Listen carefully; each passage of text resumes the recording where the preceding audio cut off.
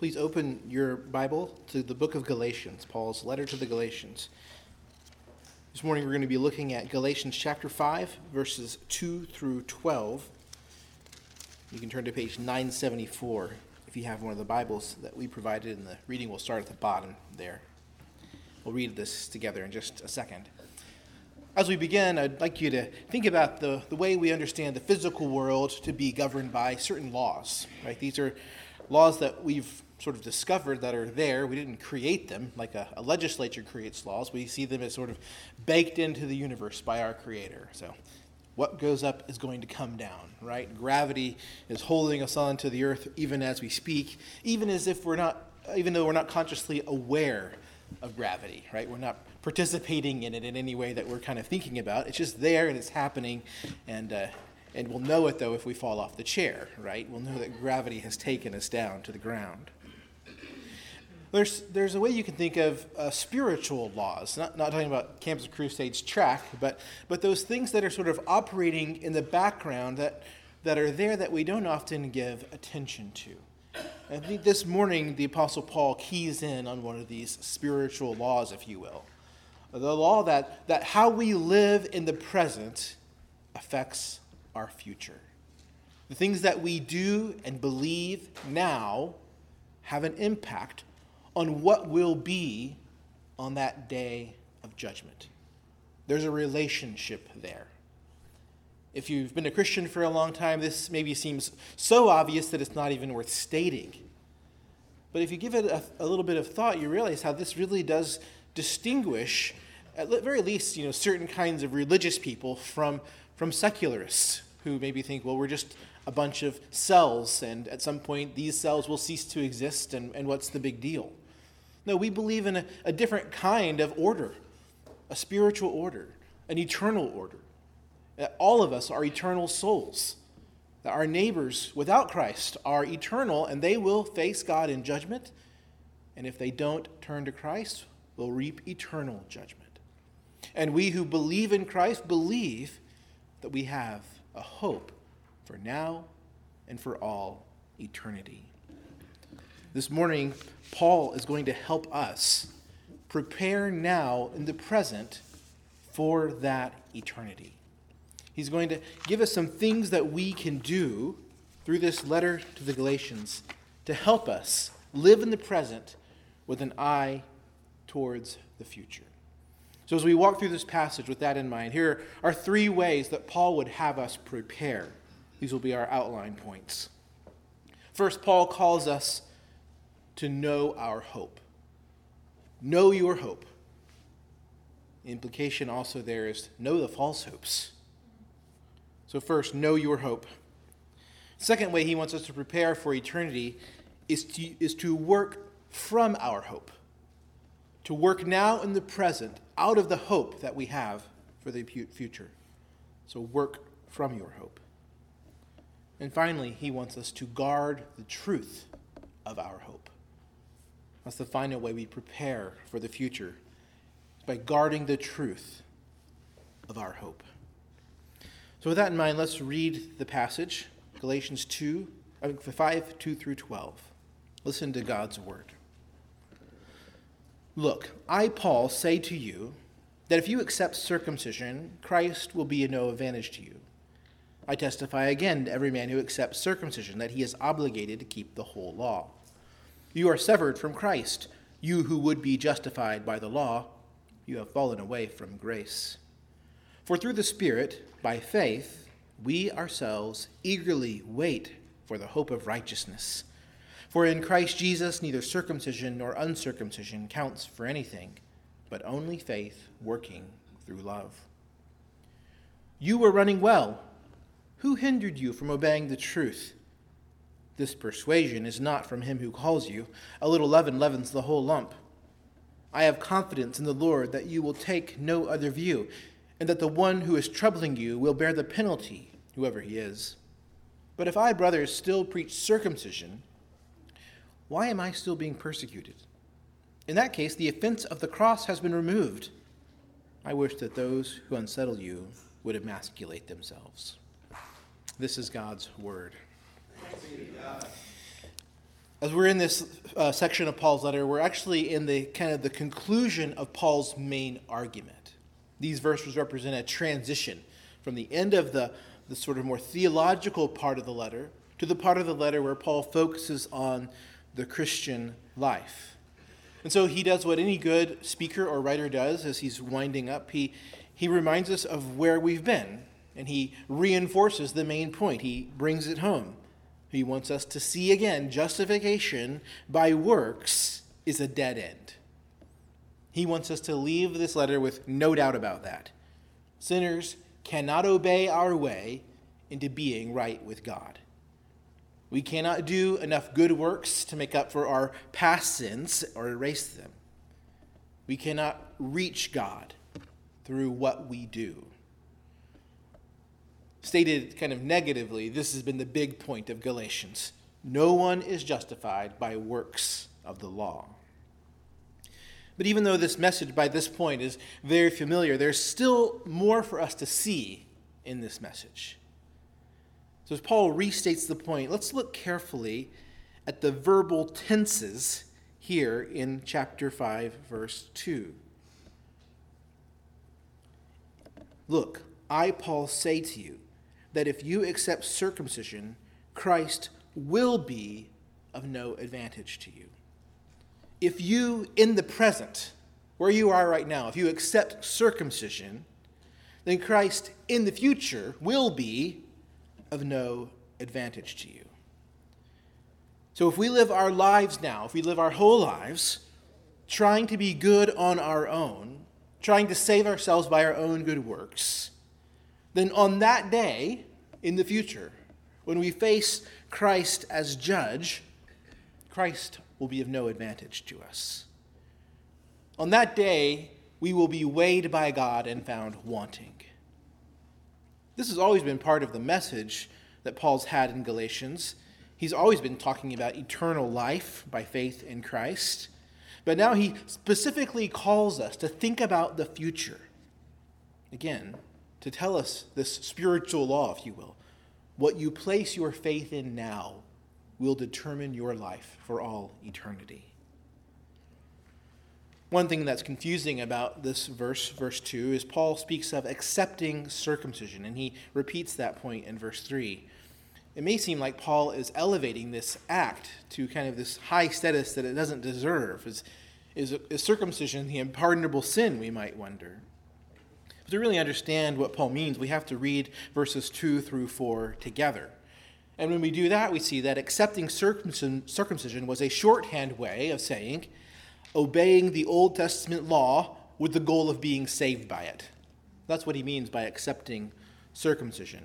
And we can see this because in verse 4, Paul describes those who are accepting circumcision with the words, who would be justified by the law. So that's what he means when he says accepting circumcision. It's just a shorthand way of talking about seeking justification through obedience to the whole Old Testament law. Circumcision functions as a symbol for this whole system. And Paul's point has been that system is at odds with the gospel in some particular ways. One scholar put it this way: if the Galatians choose to be circumcised, they are crossing a border into occupied territory where the law rules. The law rules in this way with the words of Leviticus 18:5, which Paul quoted before in this letter. If a person does the Lord's statutes and rules, he shall live by them. Do and live. All those who do the commandments of the whole law perfectly will have eternal life. In that big circle, there's only one person, though. Only Jesus is the one who's done all the works of the law perfectly. Those who fail to do the works of the law, any of it, in any way, reap eternal condemnation from trying to keep the law. And so by accepting the message of the false teachers, Paul's saying, if you accept that message, you're signing up for the life under the law's rule. If you try to live that way now, Christ will be of no advantage to you.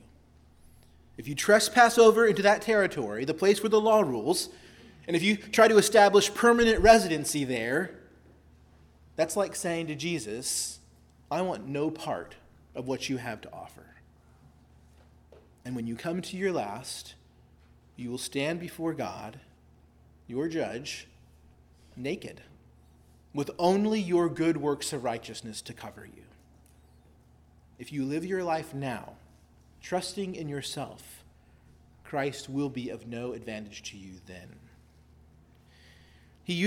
Paul uses two frightening descriptions to describe us if we are seeking to be justified by works. He says we are severed from Christ in verse 4. And then he says we have fallen from grace. These words aren't meant to scare Christians into thinking that a true Christian can somehow lose their salvation. What Paul's meaning to do here is to reinforce the stark difference, a division between justification by faith and justification by works. On the one hand, justification by faith is the gospel of grace, the grace into which God has called us. In the gospel of justification by faith, the true gospel, we see God's promise freely given to undeserving sinners so that they can be declared righteous by faith in Christ. We see God sending his Son into our hearts, or his Son and his Spirit into our hearts so that we can believe and be saved.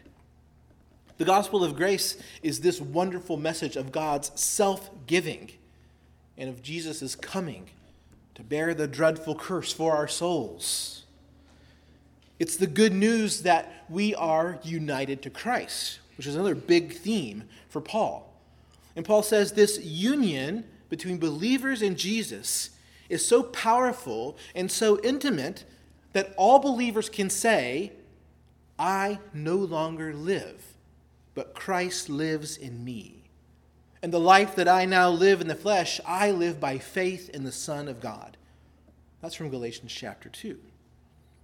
So because of God's gracious sending of his Son and Spirit, those who are believers are now sons of God by faith in the Son, and we can call on God as our Father. So the gospel of grace is good news of our union with Christ by faith. We are joined to him. We are the people of grace. But the false gospel of works is the exact opposite of that. It's not rooted in God's gracious self-giving. It's rooted in human beings earning their way. The gospel of self-justification is not based on something God has done. It's based on what we do. And so Paul says it's not union with Christ. It's being severed from Christ. To seek to be justified by our good works is then to remain in our fallen state, alienated from God, far away from him.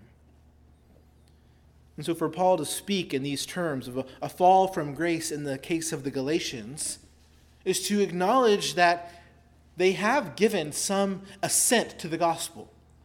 They heard the gospel from him. They received it with joy. He's recounted that for us already. He says, and later in our text, that they seem to be running well. But perhaps some of them are on the cusp of abandoning the gospel. And he wants them to know, if you do, you've abandoned Christ. He wants them to be warned about not being like that rocky soil Jesus preached about in the parable of the sower. The seed on the rocky soil, they receive the word of God with joy, but then they wither away and die because they can't stand the heat of persecution. Or in the words of the Apostle John in 1 John 2:19, those who Paul describes as severed from Christ and fallen from grace are those who went out from us, but they were not of us. For if they had been of us, they would have continued with us. But they went out, that it might become claim that they all are not of us. In our lived experience, we're going to meet people who we're not sure about. They say they confess the same gospel as us, but their lives don't match up, or they believe something weird, and we won't know the depths of their heart, their motives, and what they really believe. So from our experience, sometimes things look murky. Maybe we even feel murky about ourselves sometimes. But from God's perspective, from the standpoint of reality, the difference is black and white. You are either living by faith and depending on Christ for salvation, or you're living by faith in yourself, depending on your own good works to save you. You are united to Christ by faith, or you're severed from him. And if you're severed from Christ now, then on the last day, he will be of no advantage to you. Verses 2 through 4 are like a spiral of warnings about this future terror that awaits us if we repudiate Jesus, repudiate salvation by faith in Jesus. But gloriously, in verse 5, Paul pulls out of the spiral. He declares to us the hope that we have if our faith is in Christ. So as Paul says here at the beginning, know your hope. He first starts by identifying, here's the false hope. Here's the false hope over here. But now here's the true hope in verse 5. For through the Spirit, by faith, we ourselves eagerly wait for the hope of righteousness. The present state of Christians is life under the influence of God's Holy Spirit. It's the life of faith. That's the life we live now. And because of the Spirit's work in our hearts and because of our faith in Christ, we have confidence of what we will be, of what will be for us. We will be on that day declared finally and fully righteous and admitted into heaven. Paul says we eagerly wait for this hope. It's a sure and certain hope. So it's the exact opposite of the feeling you have the day you have to go to the dentist for that root canal, right? You're not eagerly waiting for that hope, right? This is a sure and certain hope that on the last day we will be found righteous in Christ. By faith, Christ is now, and he will be, of every advantage to us. All of his blessings are ours by faith in him. We're united to him, sons of God. And on that day, we will be received by God as his beloved sons. So we are sons of God now, and we will be for all eternity. All this talk of the future is meant to change the way we live in the present.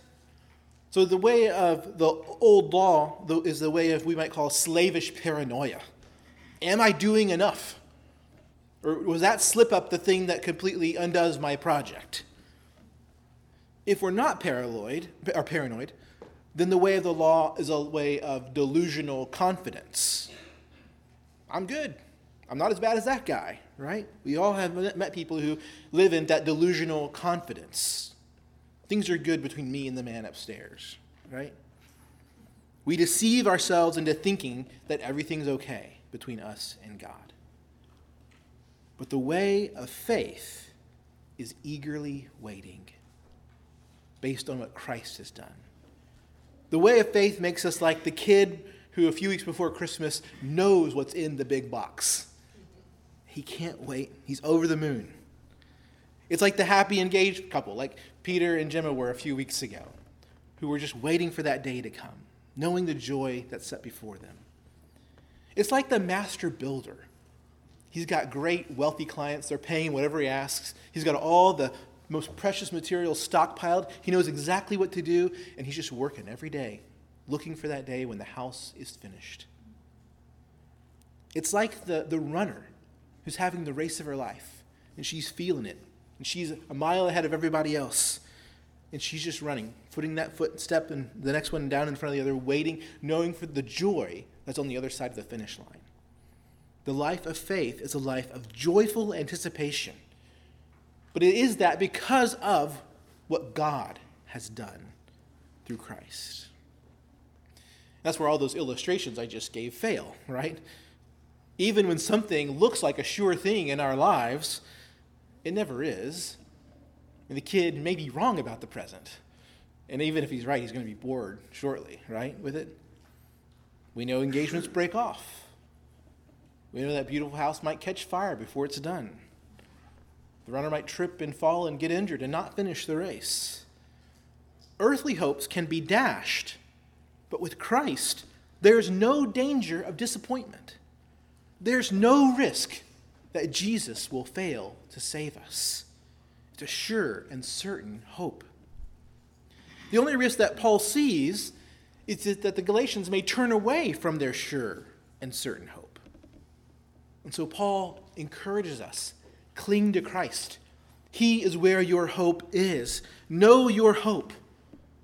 In Christ you have the hope of righteousness. So we're called to live today in eager anticipation of God's final approval. Well done, my good and faithful servant. Welcome into my kingdom. So Paul wants us to know our hope. He wants us to know that seeking life by our own works is hopeless. But by faith in Christ, eternal life is ours. Eternal life is life in God's presence. We can enjoy it even now, but we know that we will have it in the future in a way that we really can't even fathom now. This life is ours by faith in Christ. It's ours today, and it will be ours on that day, because God will receive us, because we are clothed in the righteousness of Christ. Know your hope. But that then raises the question, what should life in the present look like? And this brings us to our second point, work from your hope. That's where Paul turns in verse 6. He says, "For in Christ Jesus, neither circumcision nor uncircumcision counts for anything, but only faith working through love." The way we should live now is not trying to be justified by our good works.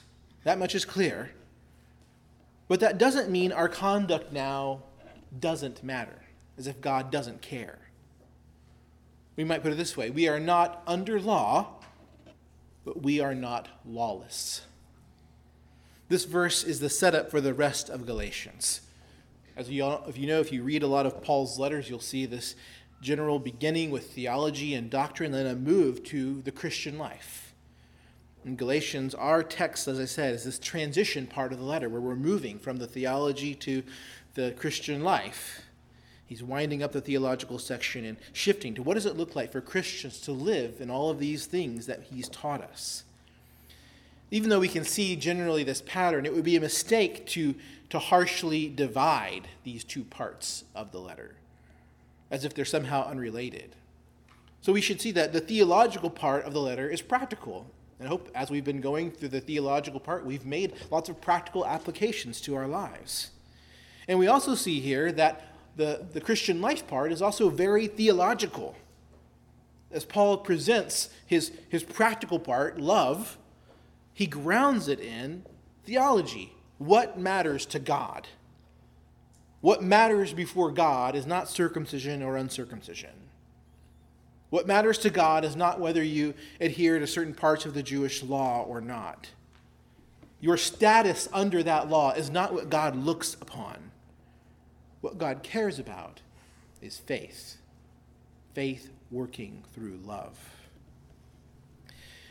We need to be really clear, though. Paul is not replacing salvation by works of the law with salvation by works of love.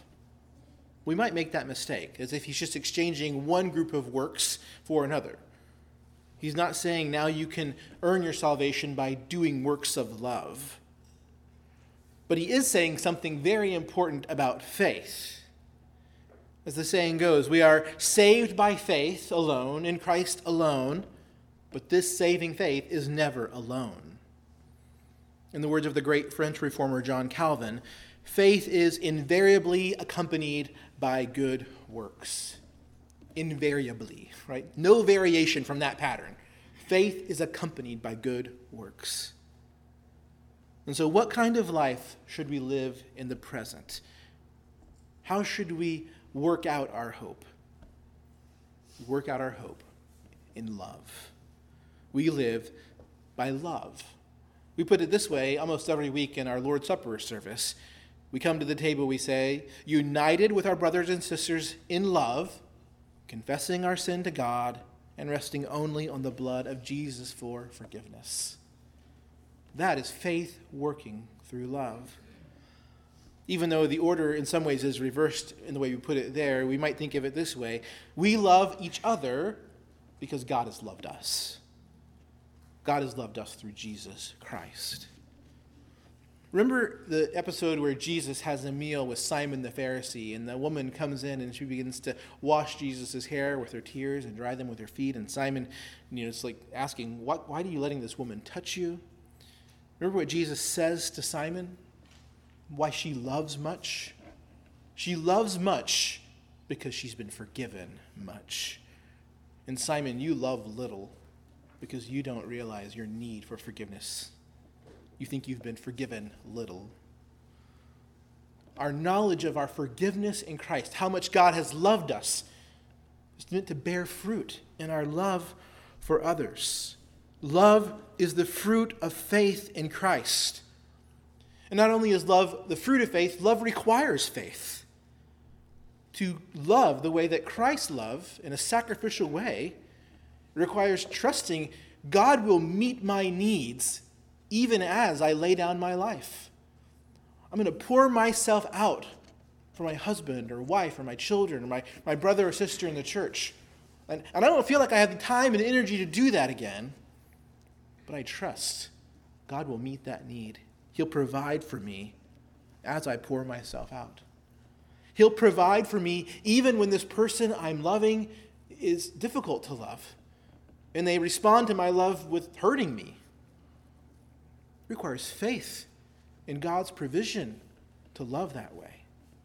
We can't love without faith.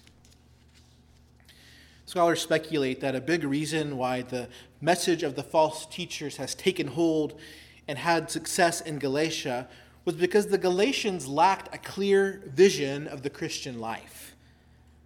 They had understood the gospel, but they felt perhaps the gospel didn't really provide a lot in the way of practical wisdom for everyday life. And so these false teachers kind of had an opening to say, hey, look, I got loads of practical wisdom for your everyday life in the law of Moses. Observe these food laws and these rituals. Here's some practical wisdom for everyday life. But here Paul begins to lay out the practical wisdom of Christ for the Christian life. Faith working through love. In other words, he's saying, here's the kind of people that the gospel of justification by faith alone creates. It makes loving people, people who love each other the way Christ loved us. It creates a community that's characterized by sacrificial, costly love for each other. And so we can ask ourselves as a church, does this love characterize our church? And each of us as individual Christians can ask, does this love characterize my life?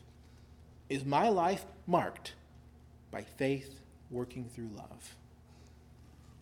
If we bring verse 5 into the definition of the Christian life, we can say that the life of faith is not only loving, but it's a patient, waiting life. A life that endures, that's looking forward to what's to come. By faith, we know that we are both righteous now through God's declaration. We stand righteous in Christ. And also we eagerly wait that final declaration. But by faith, we know that we have God's promises now, and we're awaiting for some sort of more full expression of that promise at the last day. And so we know, in a sense, my best life is not now. It's a patient, waiting life. So we might ask, are we, by faith, waiting and loving? Faithful waiting and loving means, again, that we don't expect this life to be easy. We expect that we will have to be patient as we love those that God has called us to love. For this, again, we need all the resources of God, Son, and God's Spirit. It's almost impossible to love well without hope. We have to hope that the person whom we're loving can grow in their knowledge of Christ. We have to have hope that if they don't grow, that God will still be with us and help us to endure in love. And so you should ask, is your love marked by this patient, faithful hope. This may be especially helpful to us when we are tempted to reduce love to speaking the truth. So a lot of us, we hear, Paul from Ephesians 4 saying, speak the truth in love. And that's a really important part of our life together as a church. But somehow we kind of lop off in love, or we just say, speaking the truth is all that love is. And I'm a truth speaker. I'm going to speak a lot of truth to you right now. But Paul says in Galatians 6:1 that when we find somebody in sin, we have to restore them, how? In a spirit of gentleness. We can speak the truth, we realize, in a caustic way, in a way that corrodes those that we're speaking to. We can be harsh with the truth. We can be bitter and hopeless in the way we speak the truth and condemn. You're a sinner, and there's no hope for you, we can imply, perhaps, with our speech. As we read, or Stephanie read for us in James 3, our words are dangerous. We must be careful with them. We are called to speak the truth, sometimes hard truths, confronting truths, but to do so in love. Paul himself is a model for us here in this passage. Even as he is very clear in warning the Galatians, he expresses his confidence that they're going to come around to his way of seeing things, that they will come around to his persuasion that these false teachers are false. He speaks the truth to them with hope that they will grasp the truth and they will live by it. So we're called to do all that we do with gospel faith and hope. After all, we can hope because if God has saved us through Christ, anything is possible for God, right? We ourselves are exhibit A for the great power of his grace. Paul says that what counts for God is faith working through love. He calls us to work out of our hope. Finally, he calls us to guard the truth of our hope. Now, as you were reading along, I don't know if you felt this, but there does seem to be a disjunction between verse 6 and 7. It seems like this would have been a great spot to really expand on what it means for faith to work through love. But instead, Paul returns to this theme of the false teachers. It doesn't seem like it really goes with what he just said. But if you read carefully, you see there are some ways the passages link up. For one thing, Paul continues to speak of circumcision in both parts of the passage. He makes it clear that he is not a circumcision preacher. Instead, he says he preaches the scandal of the cross and is persecuted for it. An even more important link, though, is the theme of future judgment. Paul says that he's confident that the false teachers will bear the penalty for their teaching. And again, we see a contrast between this future judgment and life in the present. Paul in the present is persecuted, but he hopes in the future to be vindicated because of him preaching the truth. He's confident that he is on the Lord's side in what he has to say. These links, I think, help us to draw out an important connection between these two parts of the passage. That faith working through love shows up in our approach to the truth. We love by guarding the truth of our hope. He tells us we should reject false teaching and we should keep preaching Christ, and that this is a manifestation of faith working through love. So we believe the truth of the gospel and we preach the truth of the gospel until the last day. So let's just work through these final verses in the passage and consider how we're called to guard our hope, to guard the truth of our hope. So first, Paul calls us to guard the truth of our hope by keeping in step with the truth of the gospel. Paul uses his own running illustration in verse 7. You are running well. Who hindered you from obeying the truth? This persuasion is not from him who calls you. Paul's concern here is about the Galatians obeying the truth of the gospel. False teachers have come in. They've put a stumbling block. They've made a race detour that these Galatians are following. But there are some phrases here that take us back to the beginning of the letter itself. And so in chapter 1, Paul says that he was astonished that the Galatians were so quickly deserting him who called them. So Paul is astonished that they've deserted him who called them. Now he's concerned that they're following a persuasion. They're being persuaded to obey something that's not from him who called them. From the gospel. They're not following God who called them. And then Paul reminds them, or I think we hear language that echoes chapter 2 when Paul had to confront Peter. And he confronted Peter because Peter's conduct was not in step with the truth of the gospel. It's as if Paul is saying, bringing this message home to the Galatians and saying, you are in danger of following the same detour that Peter got off on. You're in danger of following Peter's bad footsteps. So if you accept this false teaching, you are abandoning God who called you, and you deserve the same rebuke that Peter received. You're not walking in the truth of the gospel. This is a command, or an urging to walk in the truth of the gospel. Keep in step with the truth of the gospel. Continue believing and repenting and trusting in Christ alone for salvation. And understand that the way that you live says something to your brothers and sisters in the church. Have you ever tried to look at your own Christian life through the eyes of someone else in the church? What I mean is just ask this question. If someone were to closely watch the way I follow Jesus, the way I speak about myself, the way I pray, the way I treat others, what conclusions would they draw about the gospel? Would they think that I'm trying to save myself by my good works? Because I'm always talking about what I've done lately and what I've accomplished. Or I'm judging others by what they failed to do. Or would they see my delight in the grace of Christ? Is my conduct in step with the truth of the gospel? Am I quick to repent? Do I speak of my need for Christ's grace in my life? Or do I try to cover up the fact that I'm a sinner? Does my example encourage my brothers and sisters to run to Christ? Or does it encourage them to put on a hypocritical facade of self-righteousness? In verse 10, Paul will say that the false teachers in Galatia are going to bear the penalty for their distortion of the gospel. It's sobering. We should ask, am I distorting the gospel by the way I speak of it or by the way I live my life?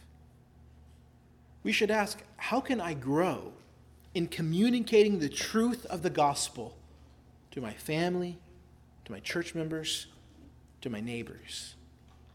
How can I grow in the way I live my life and the way I speak that lifts up the grace of Jesus? So what does your life say? It's a good question to ask. Have you taken some detour from faith in Christ? Have you wandered away from him who called you? If we would see our faith work itself out in love, we should guard the truth of the gospel by keeping in step with the gospel. Secondly, Paul wants us to guard the truth of the gospel by rejecting false teachers. He says, a little leaven leavens the whole lump in verse 8. And then he says, I have confidence in the Lord that you will take no other view, and the one who is troubling you will bear the penalty, whoever he is. This is a familiar proverb, a little leaven leavens the whole lump. And Paul uses it in different ways. We see it used in different ways throughout Scripture. It's just a way of saying a little bit of something can infect a lot of something. A little yeast is all you need for a whole loaf of bread. A big infection starts with a tiny germ. If we give any room to a false gospel, it can quickly infect our whole lives and a whole church. But again, Paul's warning here is not a hopeless warning. These are not harsh and caustic ways of speaking the truth. He expresses confidence that the Galatians will finally reject these false teachers. Now, to help them along, he makes sure they know his own judgment about them. That these false teachers are headed for judgment. And you notice he uses even more colorful, stronger language in verse 12 about these false teachers. So Paul is clear. But even with his strong language, Paul's goal is not simply that the Galatians will just follow his apostolic pronouncements blindly. Rather, he wants them to become convinced themselves of his view of things. He wants them to recognize that justification by works is not from God. He wants them to recognize that it's a poisonous doctrine. And it's up to the Galatians to recognize it and reject it. Again, this has been a theme throughout the letter from the very get-go. He's calling them to have a gospel judgment so that they can recognize, even if an apostle like Paul preaches a false gospel, that they would not receive it. Even if an angel of heaven preaches a false gospel, he wants them to reject it. The Bible commentator Doug Moo speculates that this is the reason that Paul doesn't name the false teachers, but says, who hindered you, or says the one who's troubling you, whoever he is. He wants the Galatians to come to the point where they recognize the false teachers for what they are and reject their teaching. Again, we've seen this theme before, but it's the job of the church, the whole church, under the leadership of elders, yes, but the whole church's job is to guard the truth of the gospel. This is one reason why we take as much care we do with admitting members. We want to only admit people to membership in our church who are ready to join us in resisting false gospels. So we want to know, do you know the true gospel? If you know the true gospel, you're a long way towards being able to identify a false gospel. And so when we accept a member into our church, we're saying, join us in resisting false gospels and holding on to the true gospel. So this is one way we love each other. One way we work out our hope is by rejecting false teaching. This begins with us as individuals. We should be careful with who we listen to and read and who we recommend to others. If you're unsure about a writer or speaker, you can ask a mature Christian, is this person worth listening to? But even so, we want each of us to learn for ourselves to examine everything by Scripture and by the truth of the gospel. For every good ministry we might think of, we can think of a lot of things we appreciate and learn from them, and things that we would reject.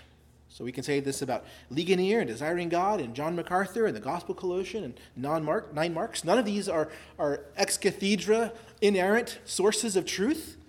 We benefit from them, and we prove all things and hold fast to what is true. So each of us as individuals should grow in knowing the Scriptures and knowing the gospel and discerning what is true. But this work of resisting false doctrines, again, is not only the work of us as individuals, it is the work of us as a church. This letter is written to churches, and Paul is aiming at the specific false teachers who were infecting and troubling the Galatian churches. This helps us realize our job is not to identify every false teacher who may be a potential threat. If we were to give ourselves to that, we'd have no time for anything else. Our concern is with the ones who might trouble our brothers and sisters or our family members. And so that means we have to know each other, know what we're susceptible to. We might find that the false gospels we're most likely to believe are the ones we invent ourselves, right? If you want to think more about how to make these judgments, you might go back and listen to the sermon from July 16th on Galatians 2, 1 through 14. But we see that Paul wants us to work out of our hope and guard the gospel by rejecting false teachers. Finally, Paul wants us to endure in faith and love and guard the gospel by preaching the cross of Christ. Throughout the letter, we've seen Paul be on the defensive. Apparently, he'd been accused of lying about his own testimony, so he has to defend himself from that. And judging from verse 11, it seems that perhaps the false teachers were trying to convince the Galatians that Paul also preached their false gospel, that he was preaching some version of circumcision. So Paul says in verse 11, brothers, if I still preach circumcision, why am I still being persecuted? In that case, in the case of me preaching circumcision, the offense of the cross has been removed. So Paul says the proof of the difference between me and the brothers among you who are troubling you is that I'm being persecuted because I preach the cross of Christ. I preach the scandal of the cross. The idea of salvation by circumcision or of salvation by keeping the Mosaic law would make the cross pointless. When we think about the scandal of the cross, we can think of it in two ways. First, it's the scandal that Christ, the perfect Son of God, became a curse under the law, that he was crucified in the place of sinners. That's the first scandal. The Son of God died as if he were a sinner to take the place of sinners. The second scandal of the cross is a scandal to our pride, because the cross tells us that we can do nothing to save ourselves.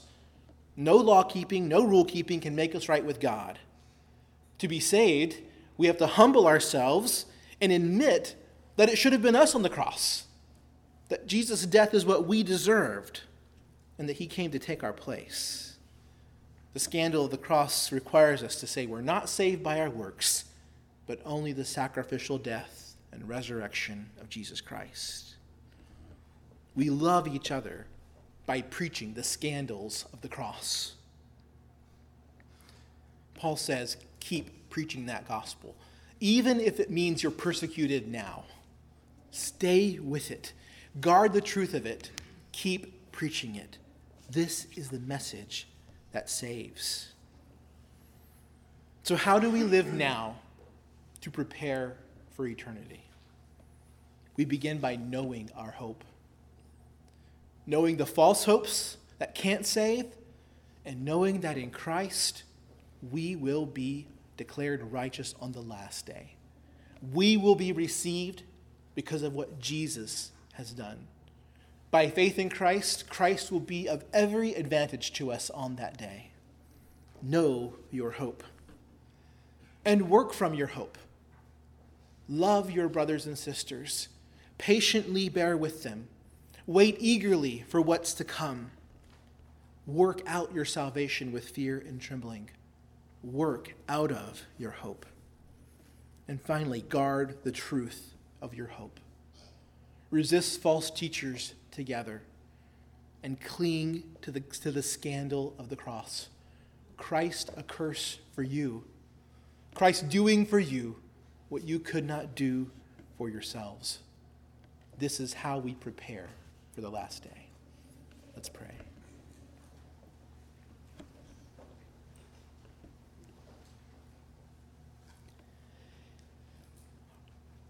Father, we must confess that it's very easy to live in this world and assume that this is all there is. The assumptions of our secular age have infected us very deeply.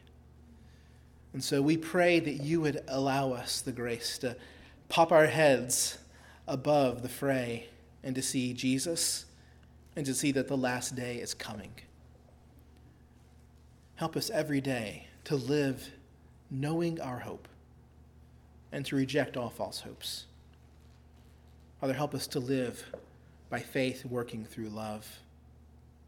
And help us, Father, to be a church that guards the gospel by preaching the scandal of the cross. We thank you for this good news that saved us, and we ask you to help us endure in faith. In Jesus' name we pray. Amen.